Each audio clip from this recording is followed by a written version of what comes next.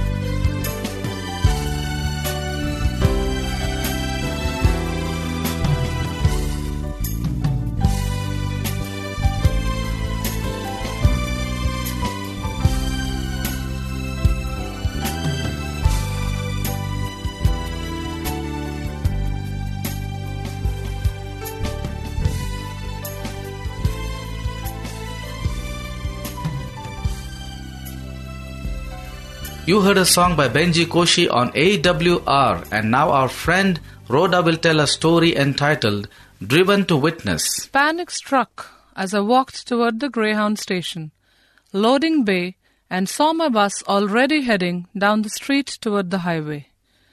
"What's going on?" I exclaimed as I looked at my watch. We hadn't been in the station even 5 minutes yet, when the bus driver had said we had a 5 to 10 minute stop. I had gone into the station to use the restroom. I dashed back inside and begged the attendant to call the driver to stop the bus. "No, I can't do that," she said. "What am I going to do?" I was becoming panicky. My bag is on the back seat of that bus, and my luggage is in the luggage compartment heading for Los Angeles. Then I seemed to hear God's voice telling me, "I am still in control." "But what are you going to do?" I shot back. "I am in the middle of the New Mexico desert. I don't know a soul, and my destination is miles away." Suddenly I heard myself talking to a stranger standing at the counter. "Can you drive me to the next town?" I asked him 3 times, almost in tears. "Simon, I have a reason for this," God seemed to be saying. Slowly I calmed down and started praying. I asked the stranger one more time if he would drive me to the next bus station about 40 miles down the road. To my amazement, he finally said yes. As we drove toward the next Greyhound station, I had a chance to talk to this kind man about God. 45 minutes later, the bus passengers were surprised to see me, walking calmly up to the bus at the next town. I told them about the power of prayer and how God had a way planned to provide help for me before the trouble had even started. I heard some of the passengers discussing my answered prayer as the bus continued toward Los Angeles. This experience taught me that God is with us in all our trials, and He has a solution figured out before we even know we are in trouble. And I learned that sharing what God has done for me when I'm in trouble is one of the best ways to tell others about Him. Thank you, Rhoda, for sharing that nice story. You are listening to the Voice of Hope from Pune, India. Coming up next is a nature study on light. This will be brought to you by Jennifer. God said, "Let there be light," and there was light. Genesis 1:3. As God began to create the world on the very first day, He spoke the words, "Let there be light." And the Bible story of creation reports, there was light. God just spoke, and there it was, light. Light is composed of all the color rays coming together. If you have access to a prism, which is a three-sided glass object, you can see the different colors that are in the white light because the prism separates the light into its different colors. The reason for the different colors is that God created each color with a different wavelength as it travels through space. Light travels at 186,282 miles in 1 second. That is really traveling. If we multiply that by 60 seconds, we find light travels over 11 million miles in 1 minute, or 670,615,200 miles an hour. Because of the tremendous distance of space, scientists do not measure it in miles, but in light years. The distance travels in 1 year.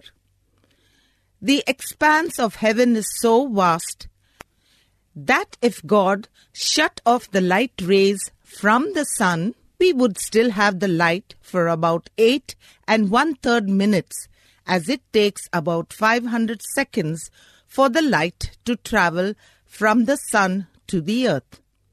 Light travels nearly 6 trillion miles in 1 year, and that is difficult for us to comprehend.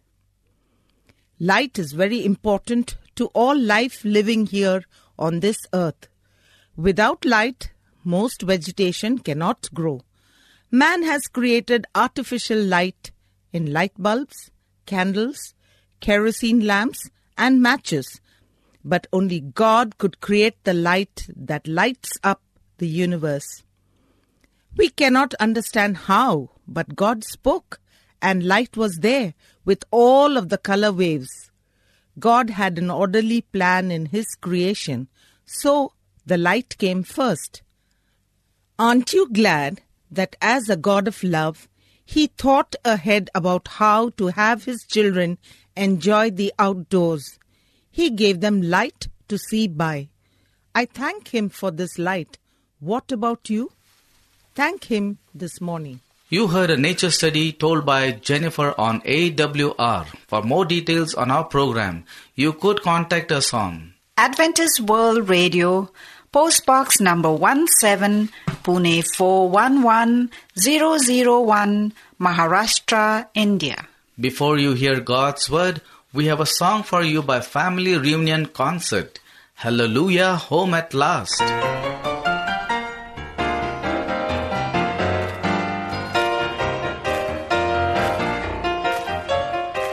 Hallelujah.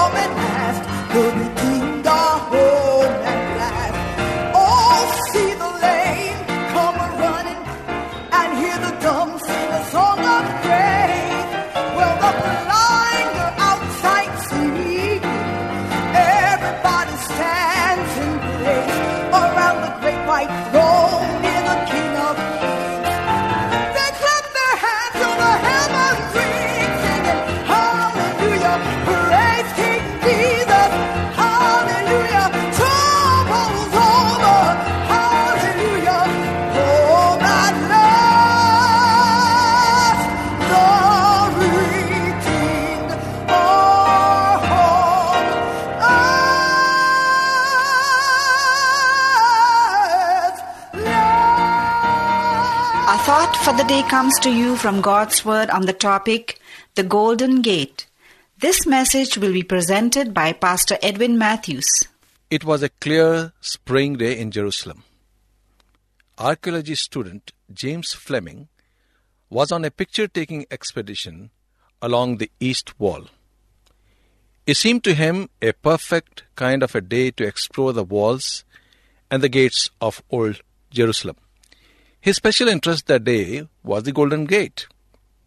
With his camera slung over his shoulder, he picked his way carefully among the Muslim gravestones that dot the hillside until he reached his objective. The Golden Gate has long been an attraction to a Jerusalem visitor. Today, it is sealed up, but from the Mount of Olives, even a novice can see that it was probably the primary eastern entrance to the ancient city. No one knows when it was walled up. Perhaps by the Crusaders when they captured the city in 1999. Or maybe it was closed by Suleiman the Magnificent when he built the walls of Jerusalem around AD 1540. We are told that during the Middle Ages, religious Jews prayed there as much as they do now at the Western Wall. Christians associate the Golden Gate with Palm Sunday or with the second coming of Christ. The Quran says God's final judgment will take place at the Golden Gate. Each of the two portals of the Golden Gate bears an Arabic name that associates it with the judgment.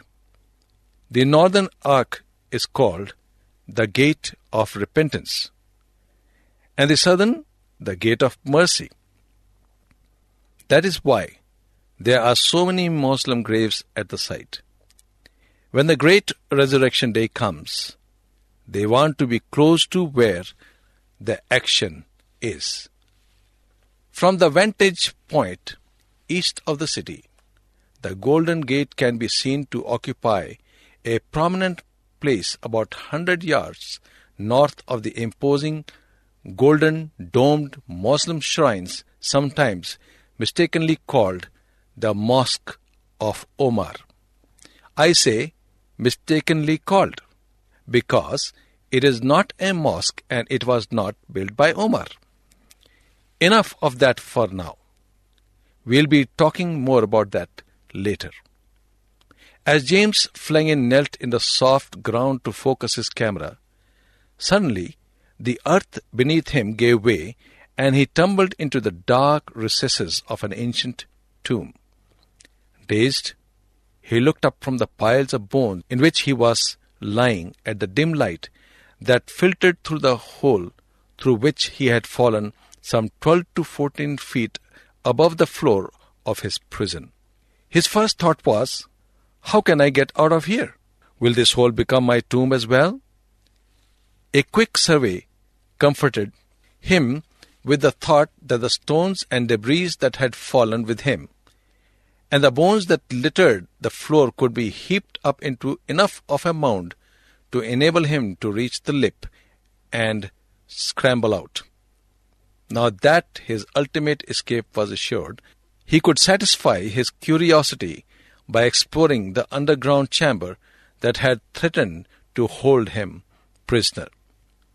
As his eyes became accustomed to the dim light, he could make out the first of all the human bones that lay about him. It seemed to him that as many as 30 or 40 human skeletons were scattered in the disarticulated pile on the floor of the tomb. Some of them were still connected by cartilage, which was evidence to him that at least some of them had been deposited there within the last century. Why, he wondered, were so many people buried in one grave? Did they die in war, in plague, in famine? But soon something caught his attention that made him lose all interest in the bones and why they were there. Since he had been close to the wall when he had fallen, he now saw that the wall continued beneath the surface of the earth and beneath the golden gate above him. To his amazement, he saw in the dim light the outline of the top stones of the arch of an older gate. With trembling hands, he propped his camera on some of the rock rubble and took some time exposures, hoping against hope that some of the pictures would turn out. Then he scampered out of the hole and returned to the school. Next day he returned with some flash equipment for better pictures. But in the meantime, some of the guards that patrolled the Muslim sacred places had discovered the hole and repaired it. Since he was studying archaeology, you might imagine it would be easy to bring some of the official diggers from the university to open the hole and explore further. Unfortunately, the tense political situation around Jerusalem, and especially around the ancient Temple Mount, makes it virtually impossible to do any digging. The Temple Mount is sacred to three great religions: Judaism, Islam, and Christianity. It is sacred to the Jews because on this spot the first temple was built by Solomon. Burnt by Nebuchadnezzar in 587 BC, it was rebuilt by Zerubbabel. About 40 years before Jesus was born, the temple of Zerubbabel had fallen into serious disrepair.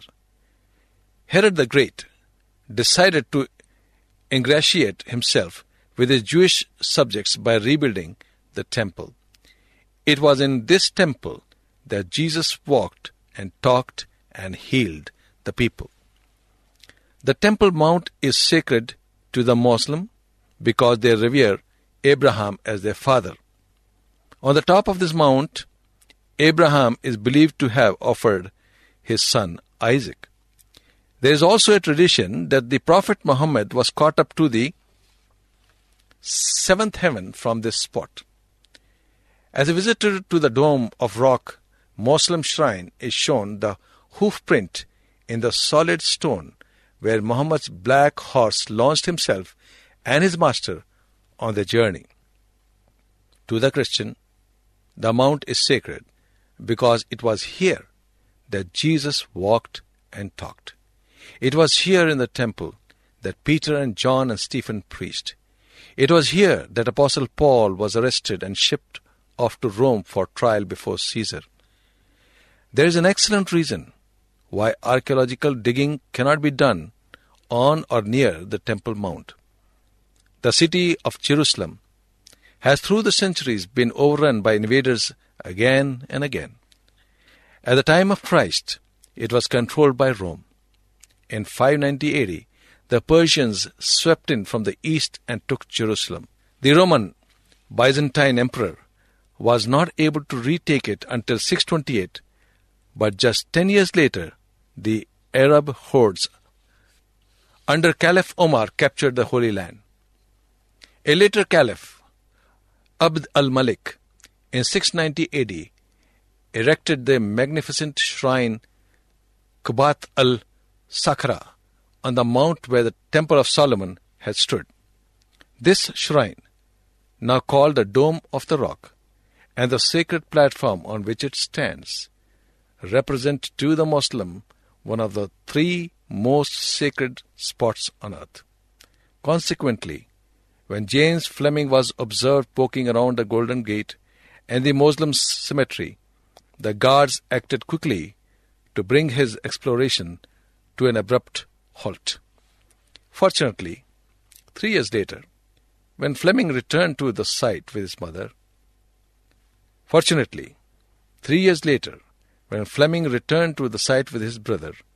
he noticed a new hole in the earth at the foot of the Golden Gate.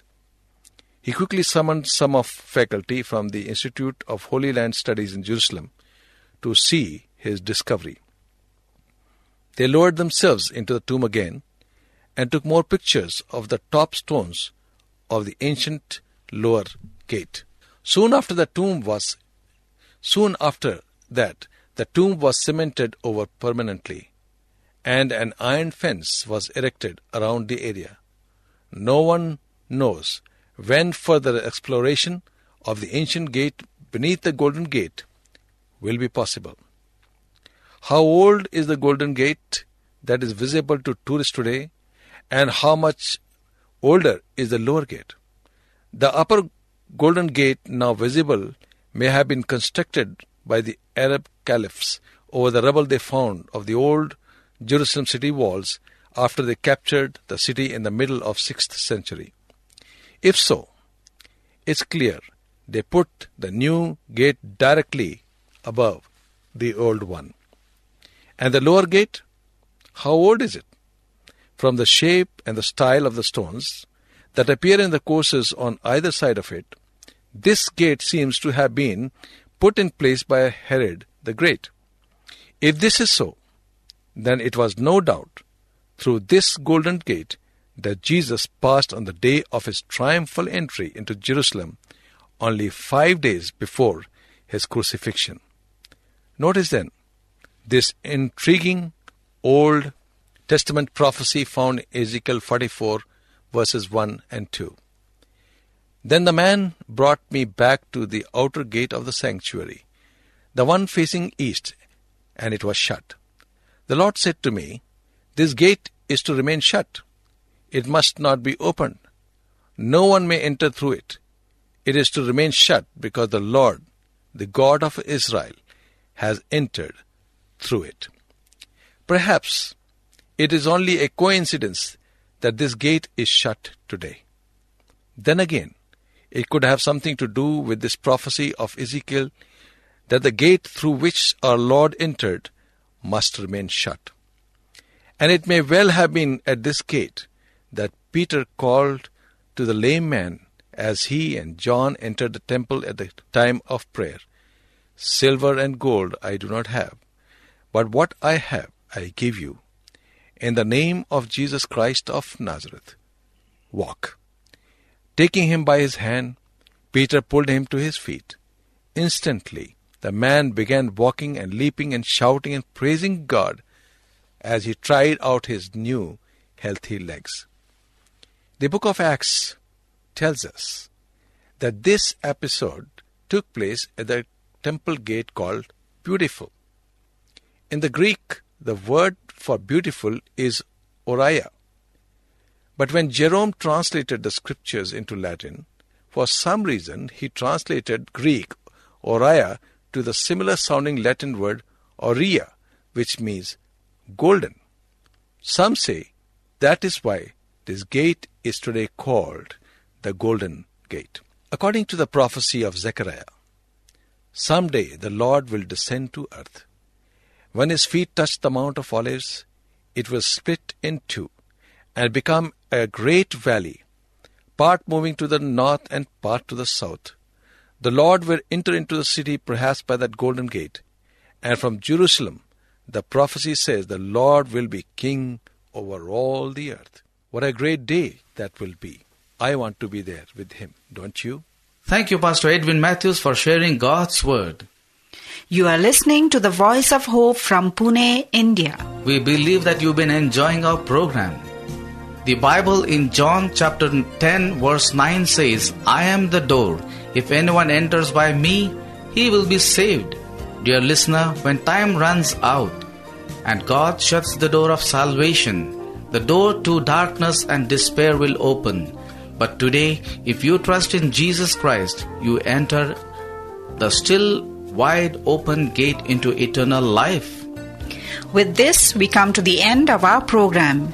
You may want to learn more on God's Word, and therefore, you could write to us and get to know more through our Bible correspondence courses. Our address for correspondence is Adventist World Radio, Post Box number 17, Pune 411001, Maharashtra, India.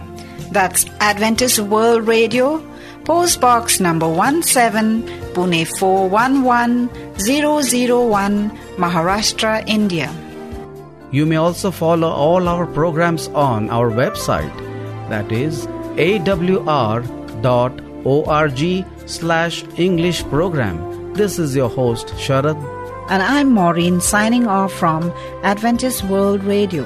Do join us again along with your family and friends. Until then, we wish you good health and a happy home. Goodbye and God bless you.